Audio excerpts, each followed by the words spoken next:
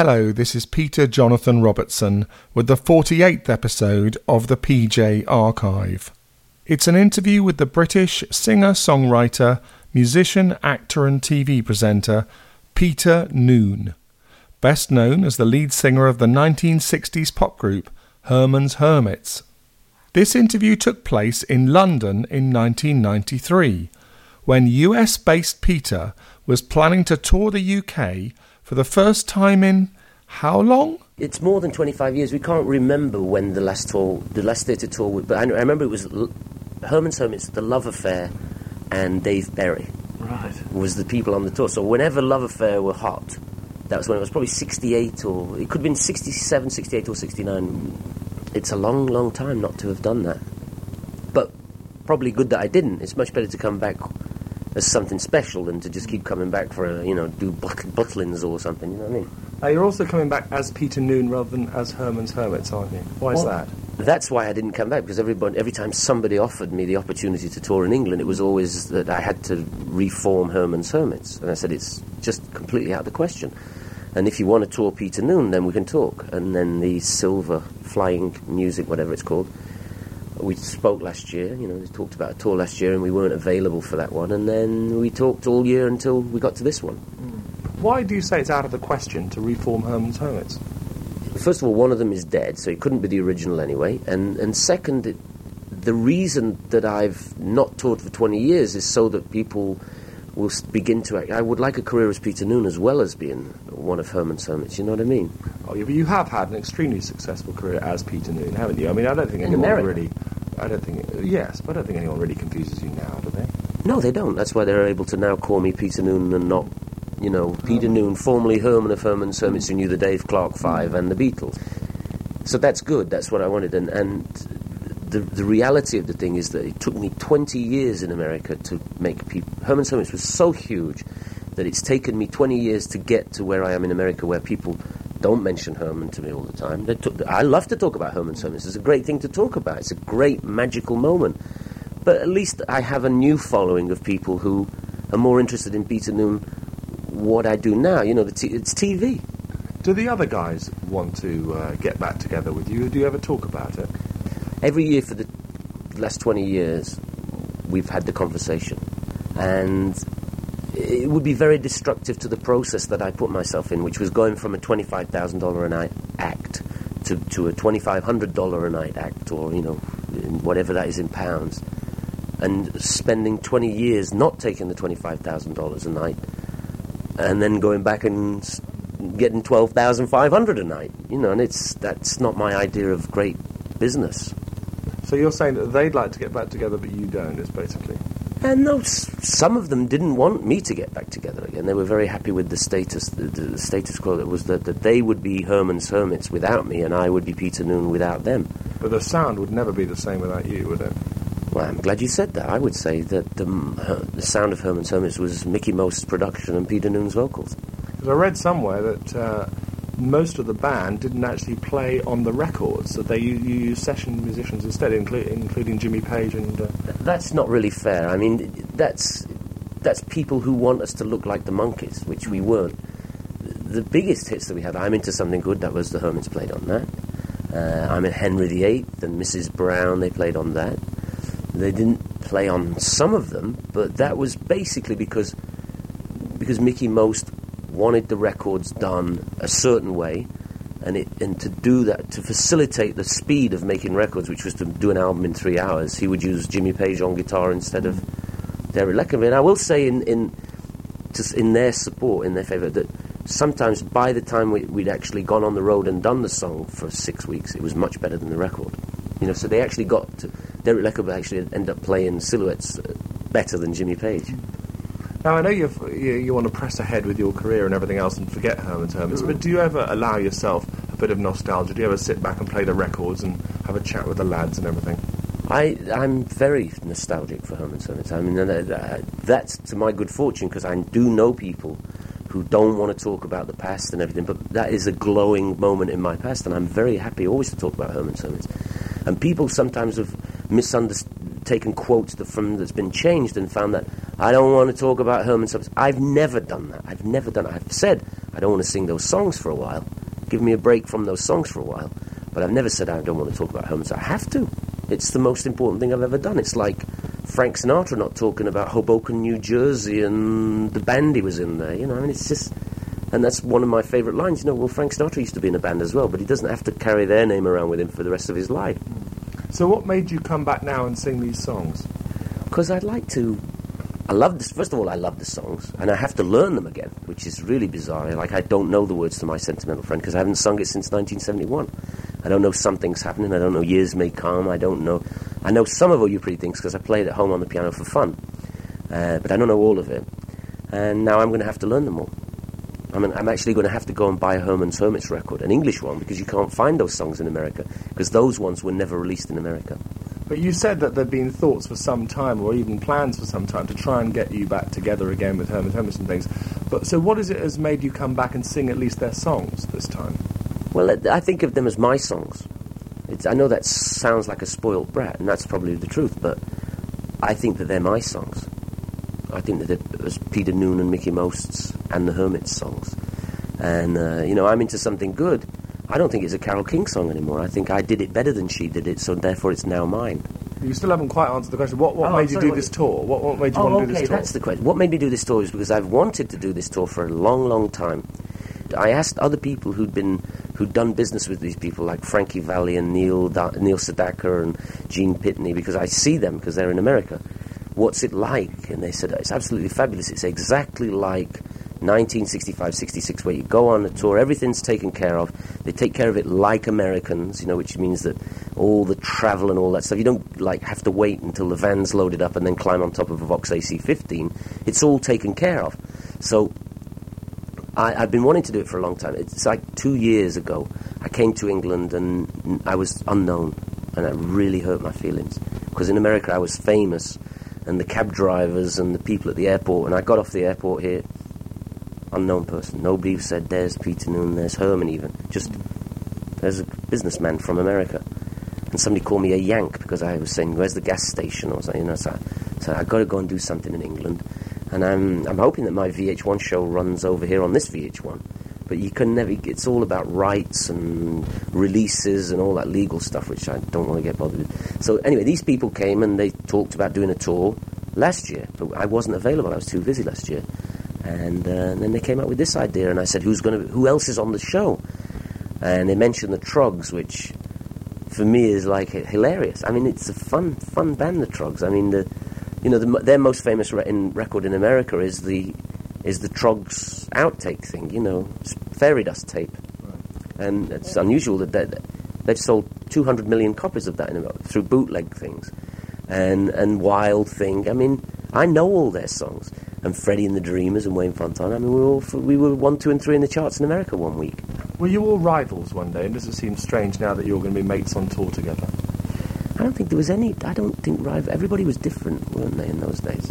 I mean, I wished I'm Telling You Now, because in America people request that I sing it. Sing I'm Telling You Now. I said, that was Freddie and the Dreamers. But now I do it. When people shout out Ferry Across the Mersey, life goes on day. I just do them all now. If they think it's mine, I'll take it.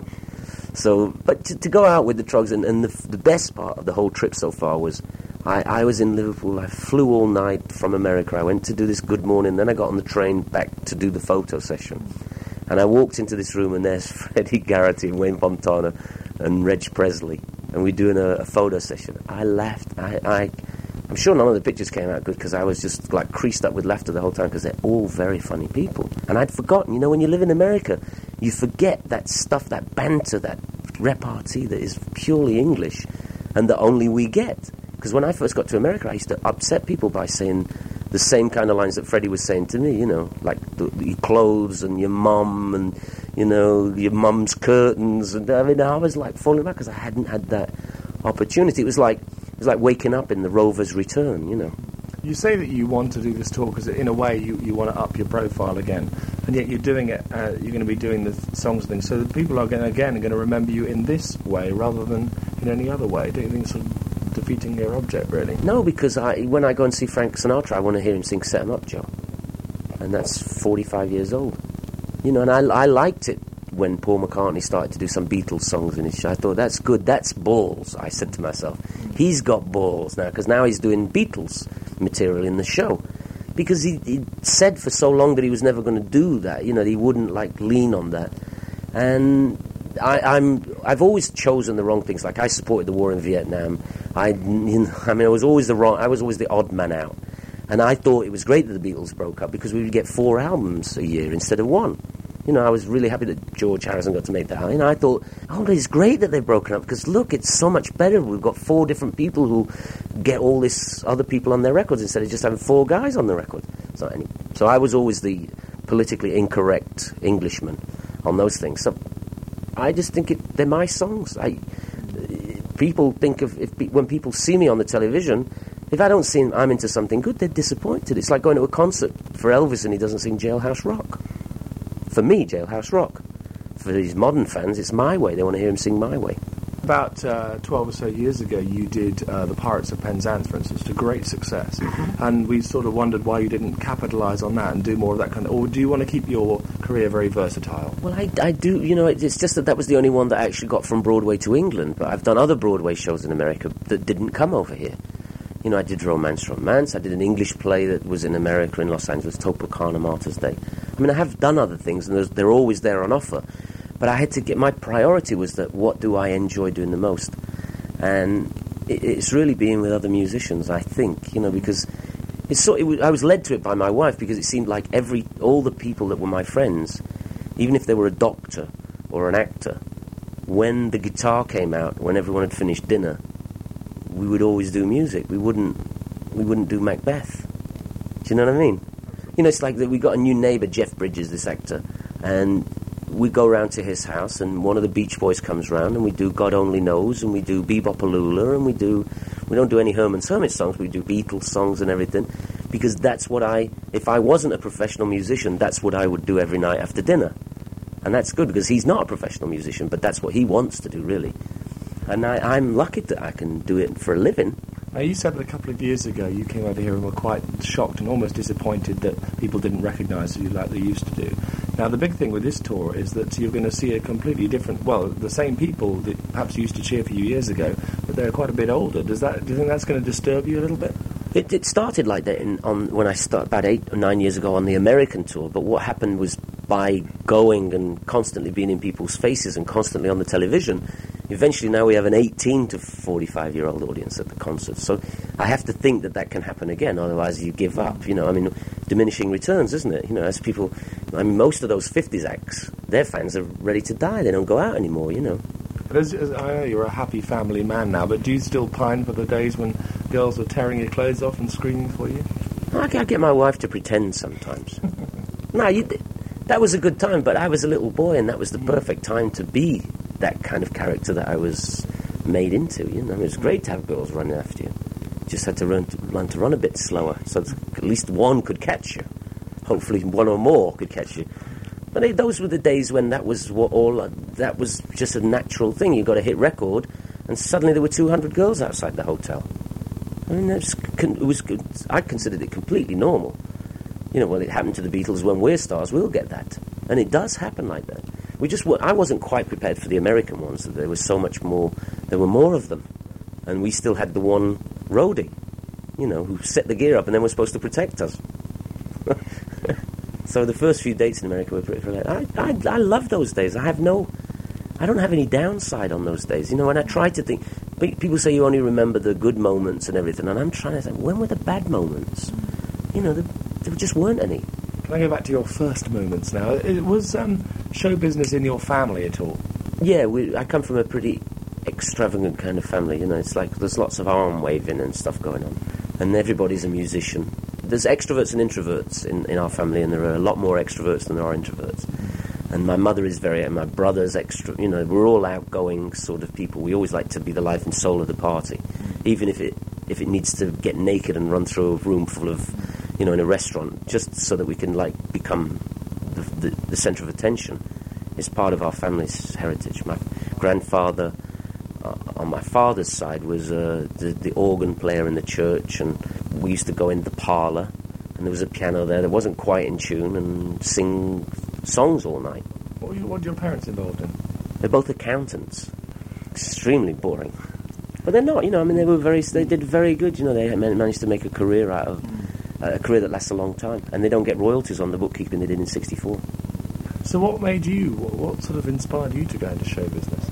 I think, when I look back, and I think it's my mother wanted me to be in show business. I was what do you call that, a showbiz son or showbiz mother? Well, she was a pushy mum, was she?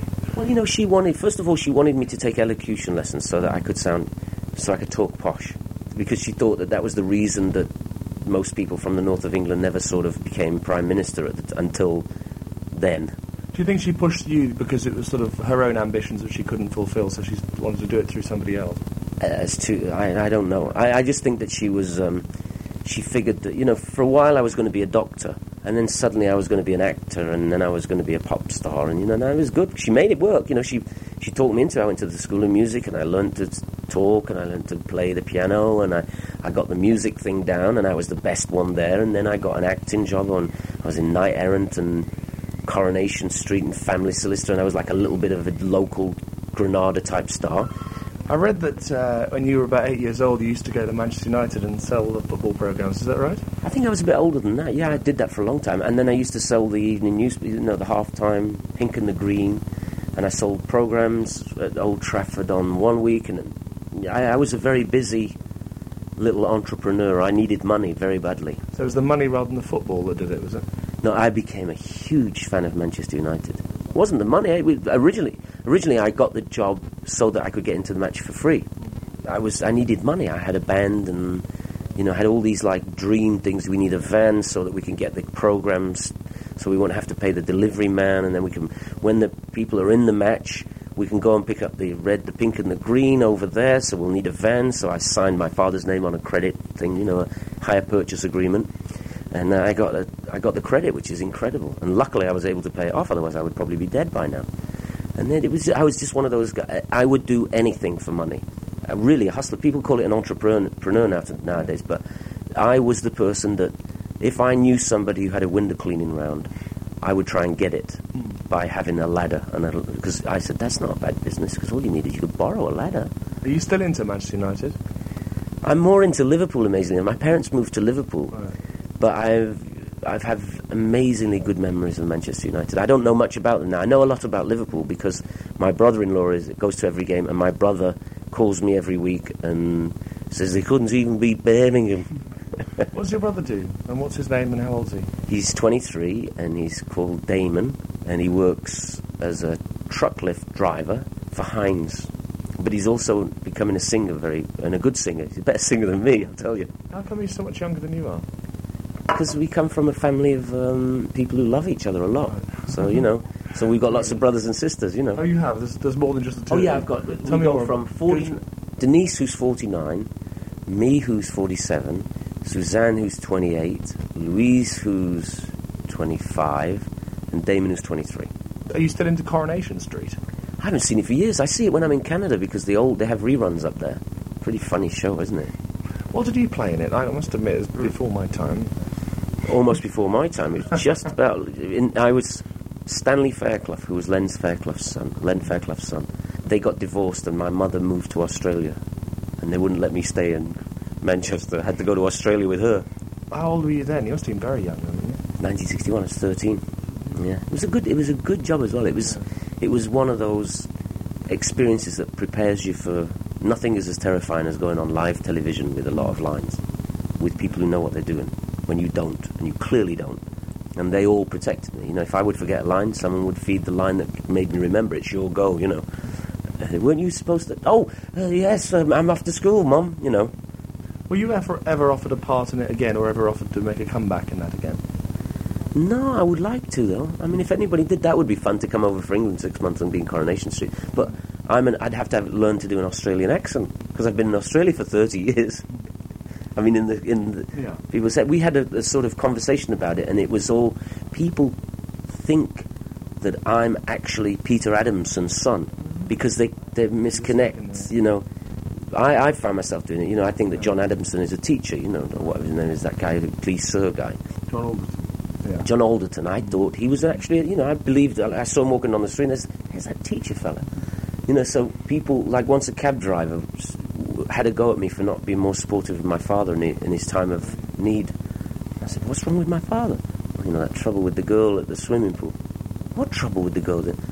He's not my father. My father's... my name's Noone. My father's name is Noone, not Adamson. And they goes, get out of the cab. No. He threw me out of the cab. I couldn't make this guy believe that I wasn't the son of the actor as opposed to the son of the character. That's strange. Yeah. Now, you were also offered a part in a Judy Garland film, I gather, and that your parents wouldn't let you do it. Is that right? I think it was some weird thing. It was like almost... It was one of those things that it was like now screen test time, and it was like thousands and thousands of pounds to do this, and I don't think I wanted to do that. I never wanted to be an actor. I became an actor by accident. That was never my thing. I thought actors were silly.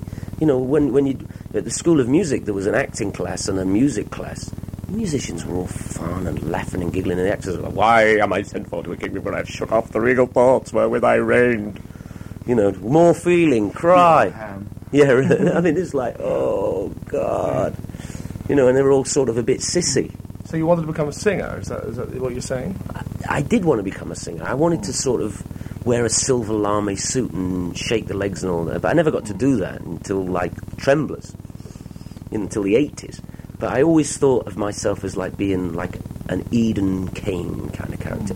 The name of the first band that I was named in, you know, it was all bands where I was just a member of the band. But when I became the singer of the band, and I put the guitars down because people had told me that I just wasn't any good, I became Pete Novak, which sort of gives away what was in my head of who I was. I was going, will I ask you? You know, I wanted to be like Eden Kane or Adam Faith. Because the name Noone, I mean, it could almost be no one, couldn't it? Was there ever anybody saying to you, don't have that name because it's like no one? No, but I was trying not to let people notice that, because at school I was obviously known as No One all the time. Mr. No One. No one's in 3B, you know. And people making joke, you know, no one's perfect and stuff, you know. It's just like, I got sick of that. Kids always get on. Kids always know that stuff. I'm sure, yes. Is it true that Herman's Hermits was named after a cartoon because you look like this character Sherman? Is that right? Exactly. We were in a pub rehearsing. We used to harass people. Like, we'll play a date for free if we can rehearse between 4 and when you open, you know, because schoolboys. I was a schoolboy, so we used to always find a pub that we'd play on a Saturday night for nothing to rehearse all week, because it was practice in those days, you know, because it took us a long time to learn a song, of course. And the television was on in the part of the pub where the TV always is. The publican, we got the Herman bit from Sherman because we thought he was Herman and Professor Bullwinkle. It was the first time we'd ever seen the show. And we were going, Herman and the men. Herman and... Because we were looking for Farron's Flamingos, Jerry and the Pacemakers, Freddie and the Dreamers. It was, around then it was all these, like, one word and then a thing. So Herman and call yourself the Bloody Hermits. You look like Bloody Hermits with that long hair and the... Herman and the Hermits, what a great name. Because it was silly. It was the opposite of Pete Novak and the Heartbeats. It's the real opposite. One was sort of romantic and one was nerd. Had nerd written on it. For a long time, presumably, people thought your real name was Herman, didn't they? Oh, yeah, my mother even used to call me Herman. Because when she'd say my son Peter, they go, well, you know, so she'd say my son Herman from Herman's Hermits. How did you feel? Did you feel you'd lost your identity somewhat? I didn't care, you know. It was just it wasn't like an acting job. I actually quite liked Herman because it was only me. You know, it was just another name. But it was like really weird that, you know, I'd have to sign my real name on my checkbook, but people didn't know who that. But it's sort of really weird. It's like being Lulu. You know, I mean, she has a real name and she's got this silly name. She could be Barbara Streisand, but she's Lulu. And you put that on a billboard in Vegas, people think there's a burlesque show coming in. You say that you fancied yourself as a bit of an Eden Kane to begin with. Was there ever any question that you would be the lead singer of a group? In your mind? No, there was never any question that I was not only the lead singer, but I was the leader of the group. That was my rules, you know. I only chose people that thought that I was smarter than they were. Because most of the band were older than you, weren't they, presumably? Yeah, but, you know, the way bands get put together is totally unique. Carl was the same age as me, and we were both in the Heartbeats, and Keith Hopwood was similar age to us, 1 or 2 years older, and he was from another band. And what happened in those days, you know, we wanted Shane Fenton and the Fentones drummer, but the Hollies got him. And we went to see Shane Fenton and the Fentones to try and steal his drummer, and we saw the Hollies there, so we never ever spoke to Bobby. Oh God, he's bound to join. He's not going to join ours. He's going to do the Hollies. So and then Leckenby and Barry Whitwell were in another band, and they were better than our two guys. And we went. So it's like none of us had any connections at all. We were from totally different schools, backgrounds, neighbourhoods. We didn't live near each other, and we were forced together because I offered them more money than the bands they were in at the time. Basically, I'll give you. How much are you getting in that band? We're getting £4 an hour. Well, we're getting 10. Do you want to join our band? Yeah. What kind of music do you play? Yeah. What kind of music? No, I said, what kind of music do you play before you say yeah? In those days, it was yeah. What kind of music? Because we were only workers for hire. It was said that Mickey Most thought you looked like a young JFK. Is that right? Were you aware of that? I think he said that in his press release. I mean, I don't see the resemblance to be honest, none at all. Well, like Robin Asquith. Robin Asquith. Yeah, that's a lot of people say that. And I had a beard for once. I was doing a play in LA, and I grew a beard, and people thought I was that guy who owns Virgin. Oh, Richard Branson. Yeah, I had the same beard as him because he wouldn't grow up here. No. No. Well, I went to Barbados, and they said, "Your wife just left, Mark. You're going to taking the private plane to the thing." And I say, "Do you think I'm Mick Jagger?" And he says, "No, you're the Virgin man." It must be the shirt that does it. I didn't have this shirt on. There's a lot of people get very nostalgic. I mean, obviously this tour shows about the 60s and things. Was it as good at the time as people reckon it is now? I think it was much better than people realised it was. I didn't realise it was so good until I'd say, there's nothing quite so good as that happened. There was definitely an amazing renaissance. It's the Beatles. Everything's changed because of them. They made working class men welcome at the Ad Lib Club, because they were the Beatles. Cliff Richard and those guys could always get in there because they were from here. They were from London. They were sort of, it's one of those pop chappies. He can come in. And suddenly the Beatles, now suddenly everywhere, like, well, we've got to let them in there. They're the Beatles. Mm. And they sort of opened all those doors for us, and we were allowed. I had the greatest time in those days. I'd go with John Lennon to the Ad Lib in New York. I could go to see Bob Dylan and sit at the table with Bob Dylan. That's pretty amazing. All the people that I liked, I got to meet instantly. Give us a good Beatles anecdote. Is there any good stories you remember of the Beatles, John Lennon or whatever? Well, I like John the best because he was the most accessible, and that's not the impression he gave everyone. And he was accessible to me because he was also roaming towns as in the caveman mode, while Paul was going out with Jane and Maureen and Ringo and George and Patty. And John was like, his thing wasn't quite so successful. His marriage wasn't quite so successful. And he was out and about, and we'd do Thank You Lucky Stars or something in Birmingham, and I'd say, where are you going tonight? And he says, I'm going to London to the Ad Lib. I said, can I come with you? Because you're a kid, you don't know that. You would never say that now. I'd never dare say that now. Now I see people that are really famous and I haven't got the nerve to go up to them, but then you're a kid. Can I come with you? He says, I don't have to let you in because, you know what I mean? Like, how old are you? So I said, well, I'll say I'm 18. So I said I'm 18, but they wouldn't serve me a drink. So he says, you get two Cokes, and I'll get 2 Bacardis. Because there was a 2-drink minimum, he got the 2 Bacardis, and the waiter knew what was going on, and then put the Bacardi in one, and took one of my Cokes. And that's great that they were so, and he knew what was going on, which he was, because we were all interested in each other's careers in those days, not competitively. Like if my record was number 1, he says, hey, great, your record's number 1 in America, well done. Not many rock and roll people are like that nowadays, that they're actually reading the newspaper. And actually the music newspapers were excellent in those days because they actually were quite factual. They weren't critical. They're just factual. They would tell a day out with John Lennon, and we went to the ship and we had a few beers and we'd smoked a cigarette, constant chain smoking, papier mâché gitane, and it was kind of interesting. And it was very interesting to me now. And then one time, he smokes Lark cigarettes, and they weren't to do with, and the music was sort of in there. You bought the record. You didn't want somebody to tell you what the record was like. You went and listened to it and decided for yourself whether it was good or bad. So nowadays, the music press are actually they think they're like music critics or something, And I don't like that system. How did you feel when John Lennon was shot dead? Horrible. I know. I was writing a song with a guy I was in Beverly Hills, amazingly enough, and everything just fell apart. Everything stopped. Everybody, and this is Beverly Hills. These are the most blasé nincompoops in the world. They're all like looking around to see if anybody's noticed. And we went to a bar for a drink, And like everyone was there. So it's like almost on par with that Kennedy one, you know. I was more upset the Bobby Kennedy one because I thought it was just a one-off, and then I said, well, that's the way it's going. They're going to get everybody eventually. So, but it was like the day that Kennedy was shot, where everyone was like sort of stunned that how could such a thing happen? And everybody cared a lot about him, you know. Had you stayed in touch with him right to the end? No, I didn't see him for 4 or 5 years before he died. I never was in the same place as him.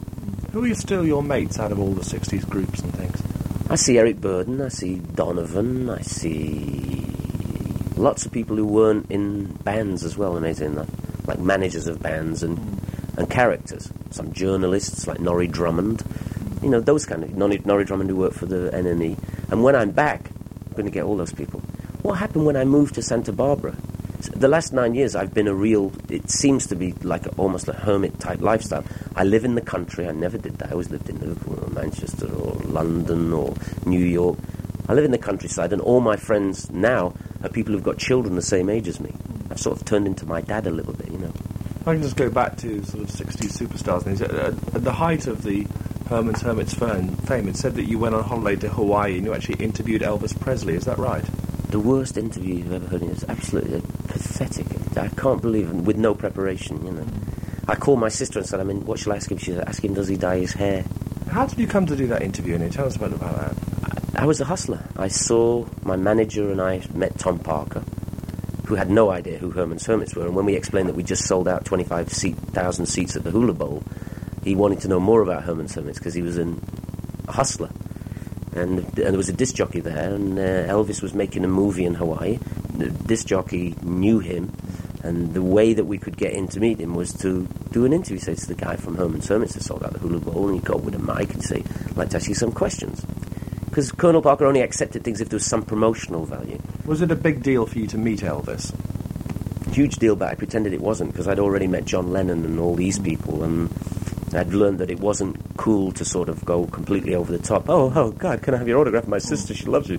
I didn't want to do that, so I acted cool, and he disarmed me completely because he was very funny, and I'd never... See, he never did those chat shows and everything, and we would have found out that this guy was a great... very quick-witted as well. You know, and he talked slowly, so you got time to sort of digest the joke. He had sort of an English kind of style, which made everybody... all English people laugh, and it was disarming. Whereas all the other guys there were Americans from the South like him, and they laughed because it was his joke. How long did this meeting last? Well, the tape part lasted about 5 minutes, and as soon as the tape thing got finished, I stayed until the first shot of the movie, then I had to leave. Does the tape still exist? Yeah, it's all over the place. It's bootlegged all over America, the interview with Elvis, because he didn't do interviews. It's not that they want to hear me interviewing Elvis, they want to hear Elvis doing an interview. He didn't do them. Then I quite frequently saw him because he felt comfortable with people that he actually knew were okay, and I understand that. And like once he was in LA to see Jackie Wilson, and two of the guys who work with him are still great friends, and Joe Esposito and Jerry Schilling, they called me and said, Elvis wants to go to the Trip or the Red Admiral Club or something to see Jackie Wilson. Do you want to come with us? I didn't care if Jackie Wilson was on, even though I loved him, but I definitely would like to go out with Elvis to a concert. So we all went there, and once again he was hilarious. He was hilarious, very, very funny guy.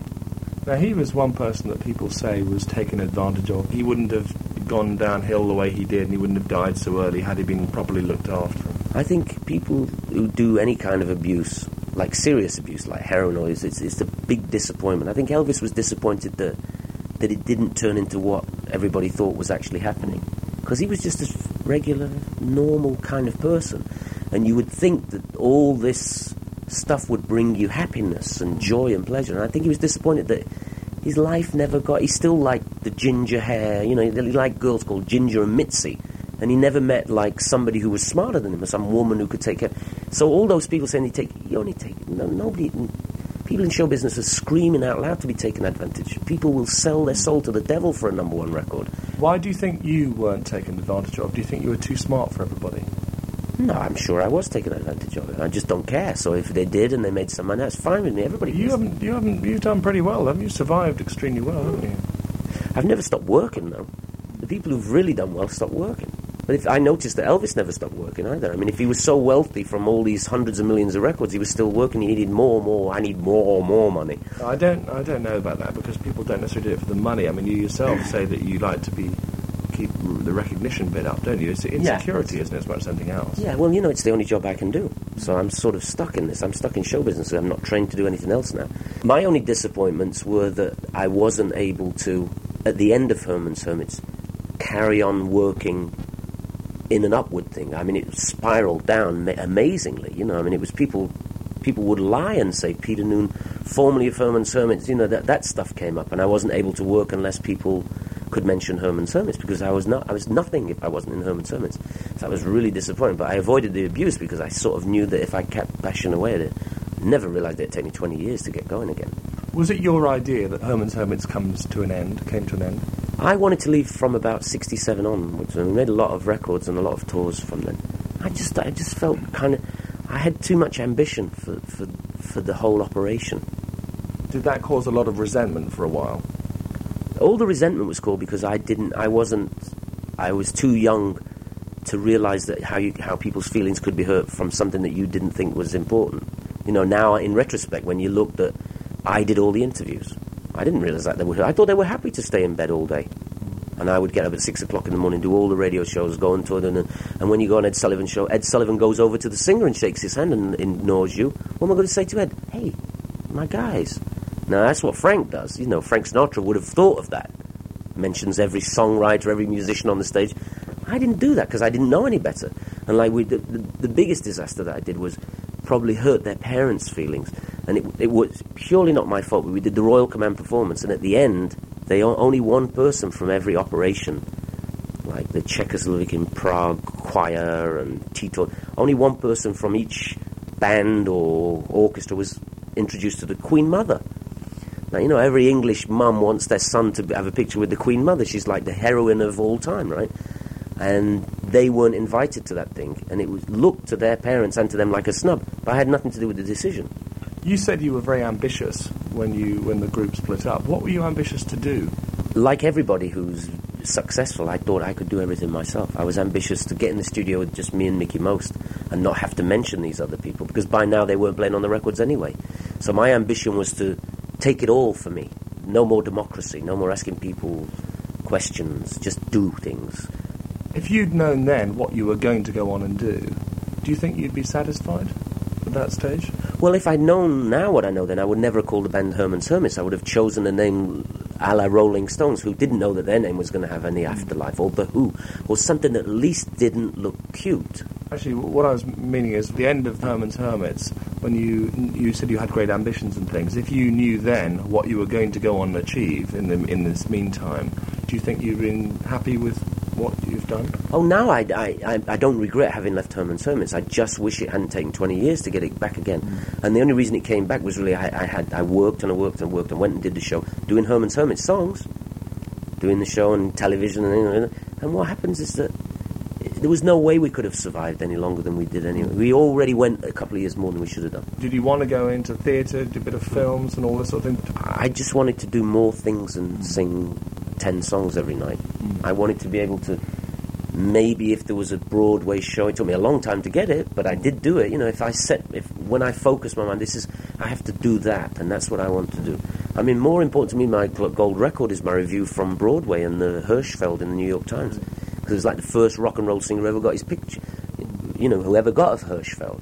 So that was kind of an honour, and it took me much longer than that. You see, I thought that everything happened instantly because I started. For the 3 years from starting in the band to having a #1 record, that's in those days was a long time.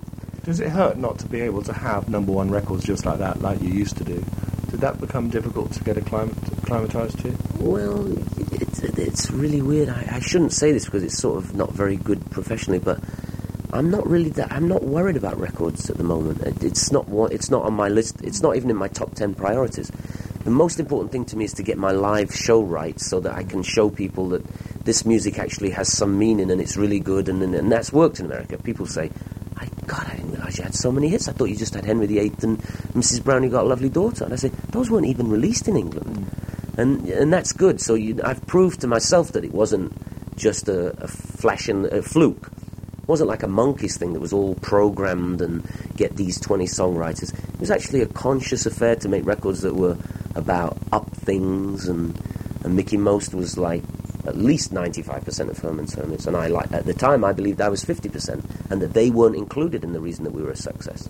Early on in your solo career, you did a couple of songs with David Bowie. Are you still mates with him? You got any great David Bowie stories? I don't have any great David Bowie stories. I see him in restaurants in New York and ask him. He said to me one time that next time you make a record, I want to play piano on it again, which is good. I don't have any great David Bowie stories. I used to go and see all his gigs when he first started out. I was a fan of David Bowie's.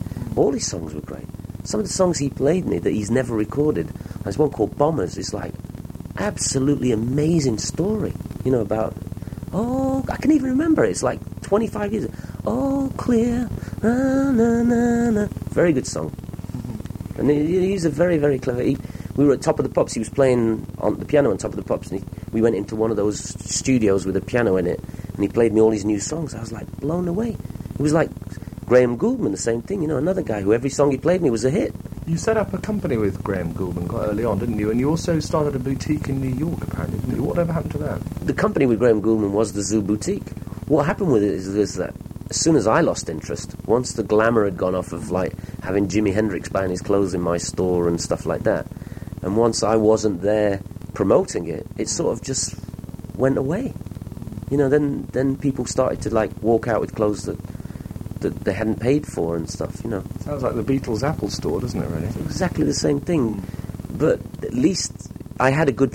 While it was happening, me and Steve Lyons, the guy who invented all these clothes, we were taking the piss and nobody knew, because it was still time that you could get away with that. It's called a zoo, and it was a tire for the male animal, and it had AstroTurf on the ground, and if your girlfriend wanted to, or your mother wanted to check the suit out, you had to go in the cage.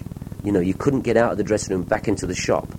So you would stand in this animal cage to show off the clothes. And, you know, it was very funny. And people used to do it en masse.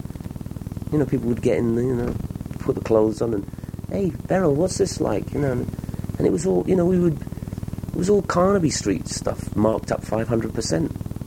Career-wise, you're doing so many different things at the moment. Is that how you like it? How you like to be very versatile? Or would you rather have gone down one avenue, do you think? Well, I'm trying to get more one-avenued, because I do too many things, and that sometimes you don't concentrate enough on one thing to get it right, you know. So this is the year of the touring. 2 years ago we did 100 dates. Last year, because the TV stuff was all over the place, we could only do 50 dates. This year we've already got 130 on. We're probably going to do 200 this year. What about your acting and your TV presenting and things? Those will come on the TV presenting. I've got 174 in the can, as they say over there. And they can run them forever, because there's no dates on the show. I mean, and then when it's time to do some new more, I'll take a month off and go and do another series of 13. Because it doesn't take a whole week to make each show, like English television, you know, those series. We can do 4 a day sometimes. So you really are in the position in America where you can just do whatever you want any time. Well, I'd like to say that. I wish I could ask for more money. I've still got a price, you know. But I like for people to think of me for other things. But this year I can't do them because I've made myself too busy doing one thing, which is tour. This is the year of the touring. Because my manager thinks that this is the time. You know, you probably won't be able to do that when I'm 60. But if I grow up and do, like, Danny Kaye, that would be more important to me than to be Elvis. That's the guy I want to be, Danny Kaye. Tell us about the house you have in Santa Barbara, Los Angeles, whatever. Does it have many souvenirs of your career in there? It doesn't have any modern souvenirs of my career. I think it's only got from, like, 1989 onwards. It's sort of all the modern career that is impressive. I like all the new stuff. I've got the Hirschfeld. You know, that's 83. I don't want to clutter up my house with stuff like that, you know. I mean, I'd rather have pictures of my friends on the walls. You know, that's what we've got. We've got, like, photographs of all our friends everywhere. Is it a luxurious house, one that you sort of always aspired to? No, I had the luxury house in Denham Village in Buckinghamshire. It was like this huge house with 3 acres and bedrooms all over the place and gold trappings and... That was during the 60s and 70s? Yeah. And my wife and I, we went straight from that to a one-bedroom apartment because we needed the opposite. You know, we went from that with the gardeners and the staff and the things, and that was not our style. We like to live closer than that, you know. We like to eat dinner, 3 of us and stuff like that, you know. What luxuries do you allow yourself now, though? No sauna, no swimming pool. We've got 3 bedrooms, 2 bathrooms, a kitchen, a den, a living room, and a patio. That's it. The difference living out there is you don't get sort of fans turning up at your doorstep, do you? Because the people just accept you for what you are over there. Nobody can find my house. Even people who've been there a few times still can't find it. It's sort of hidden away, it's tucked away a little bit. I mean, it's not remote, but Montecito, where we live, is sort of like that. There's not any, there's much bigger stars living there than me, I mean, Jeff Bridges and Michael Douglas live around the corner. Nobody bothers them either. Tell me a bit about your family then, because I don't know much about it. You got married at 21, didn't you? Yeah, I've had the same wife for 26 years, and I have an 8-year-old daughter called Natalie. And our house is all about, it's a music house. It's like, there's music stands everywhere, and violins and guitars and pianos and electric keyboards. Let's just whiz back to how you met your wife. My wife's name is Mireille, Mireille, and we met at the Bag of Nails because we'd both heard that Jimi Hendrix was going to play there. It's an old club. It's a pretty famous club from the 60s. And she was on holiday from France, and everyone had told her the club to go to was the Bag of Nails, because Gino Washington and the Ram Jam Band were on, and Jimi Hendrix was going to show up and jam. And we met there. And we got married about 5 months later. People must have been a bit sceptical, you getting married at 21 when you were the most desirable man in Britain almost. That seemed to me to be old. By the time I was 21, I'd done an awful lot. I was pretty worldly for a 21-year-old. I'd already had 6 huge American tours, and I was lucky I found the right woman. She sort of saved me from it all, because I was probably going to fall apart at some time. And she was straight and normal and easy to live with, and would go with me and deal with all this stuff with me. Is this basically how you've managed to survive all these years? Because, I mean, in show business, of all businesses, it's bloody difficult, isn't it? Yeah, I'm sure that is. One of the reasons is the family I came from, and the second reason, equally important, is the family I got now. The way I was brought up is that everything is like, it's the security blanket family, And she came from a good family, we're nice and close. She speaks to her 2 sisters every day, and we're similar in those things. Whereabouts is she from? She's from France. Tell us about your children. 1 child, Natalie. Natalie, who's 8, who's a bit of a whiz kid musician. But she doesn't show off, she's not like we're pushing her out. I mean, she wanted to play the violin. I said, don't play the violin, play the guitar, you can sing along, and play the piano. Nope, I want to play the violin. So she got a violin when she was 2.5, and she's been playing it every day for 6.5 years, and she's fantastic. She's very good. She's trilingual, she speaks French. She reads and writes in French, English and Spanish. I was going to ask you, which language was she brought up on? My wife never speaks English to her. And we have a housekeeper, and she's not allowed to speak English to her. How's your French? My French is fabulous. It always was. Really? Yeah, I had a good teacher, Father Murray. I liked the teacher, so I got good at it. So it sounds like your daughter's sort of angling to go into show business a little bit, to follow in your footsteps. Well, she wanted to be a fire engine driver, and right now she wants to work with poor people. She's going through all those ones right now. So I don't think she'll be a musician. You see, because music is pleasure in our house. It's not a business. We do it for fun. My wife is not musical at all, which is really funny. She's got a nice singing voice, but and she can play the piano, but she doesn't. She does something else while we do the music thing. Do you think it's a good thing your wife came from another country and she wasn't quite so starstruck as perhaps some of the English women would have been? I mean, she'd never heard of Herman's Hermits. She had no idea who we are. I said, you've got to come on a gig before we get married. See what this is all about. Did she like the sound of Herman's Hermits? Yeah, she did. She liked Sunshine Girl. That was the record that came out when I first met her, and I said, look, let me play. This is my new record. And what about Natalie? Is she aware of your heritage, as it were? Since a week. A week ago, somebody sent me a Japanese... I don't have a house full of Herman's Hermits records. I said, I don't need them. They all got given away over the years anyway, so there was a Japanese one that somebody sent me to check out all the copyright things on it. So I put it on, and she has a computer with a CD player in it, and she started to listen while she was playing those whatever they do in computers. I can't work, so I don't know. And every time I call her now, I can hear this Herman's Hermit stuff on the background. And she's learning the harmonies. She thinks she'd like to help me improve the harmonies now, because she's good at harmony from the violin stuff. So when you go on tour, are you going to bring them over here, your family? Oh, absolutely. We're moving here. We're going to get an apartment. I'm going to try and get her in a school in London. Because the tour is a blasphemy, because in England, when you tour America, everything is a huge amount of pressure. You finish the gig in Phoenix, you get up in the morning, take a plane. 1,000 miles is nothing over there. Most of our trips are over 2,000 miles in America. So you can't really take your family. In England, Chelmsford, Croydon. No problem. I mean, I can be home at 11:30. We can spend the whole day together, and I can leave at 4 o'clock in the traffic to go to Scarborough. So you're going to buy an apartment in London or up in Manchester? Here in London, we're gonna rent one for a couple of months and find out where we want to live. Probably in Knightsbridge, because then Mireille will be able to meet people that could speak more than one language. Are we going to have you over here permanently one day, do you think, or are you in America to stay, really?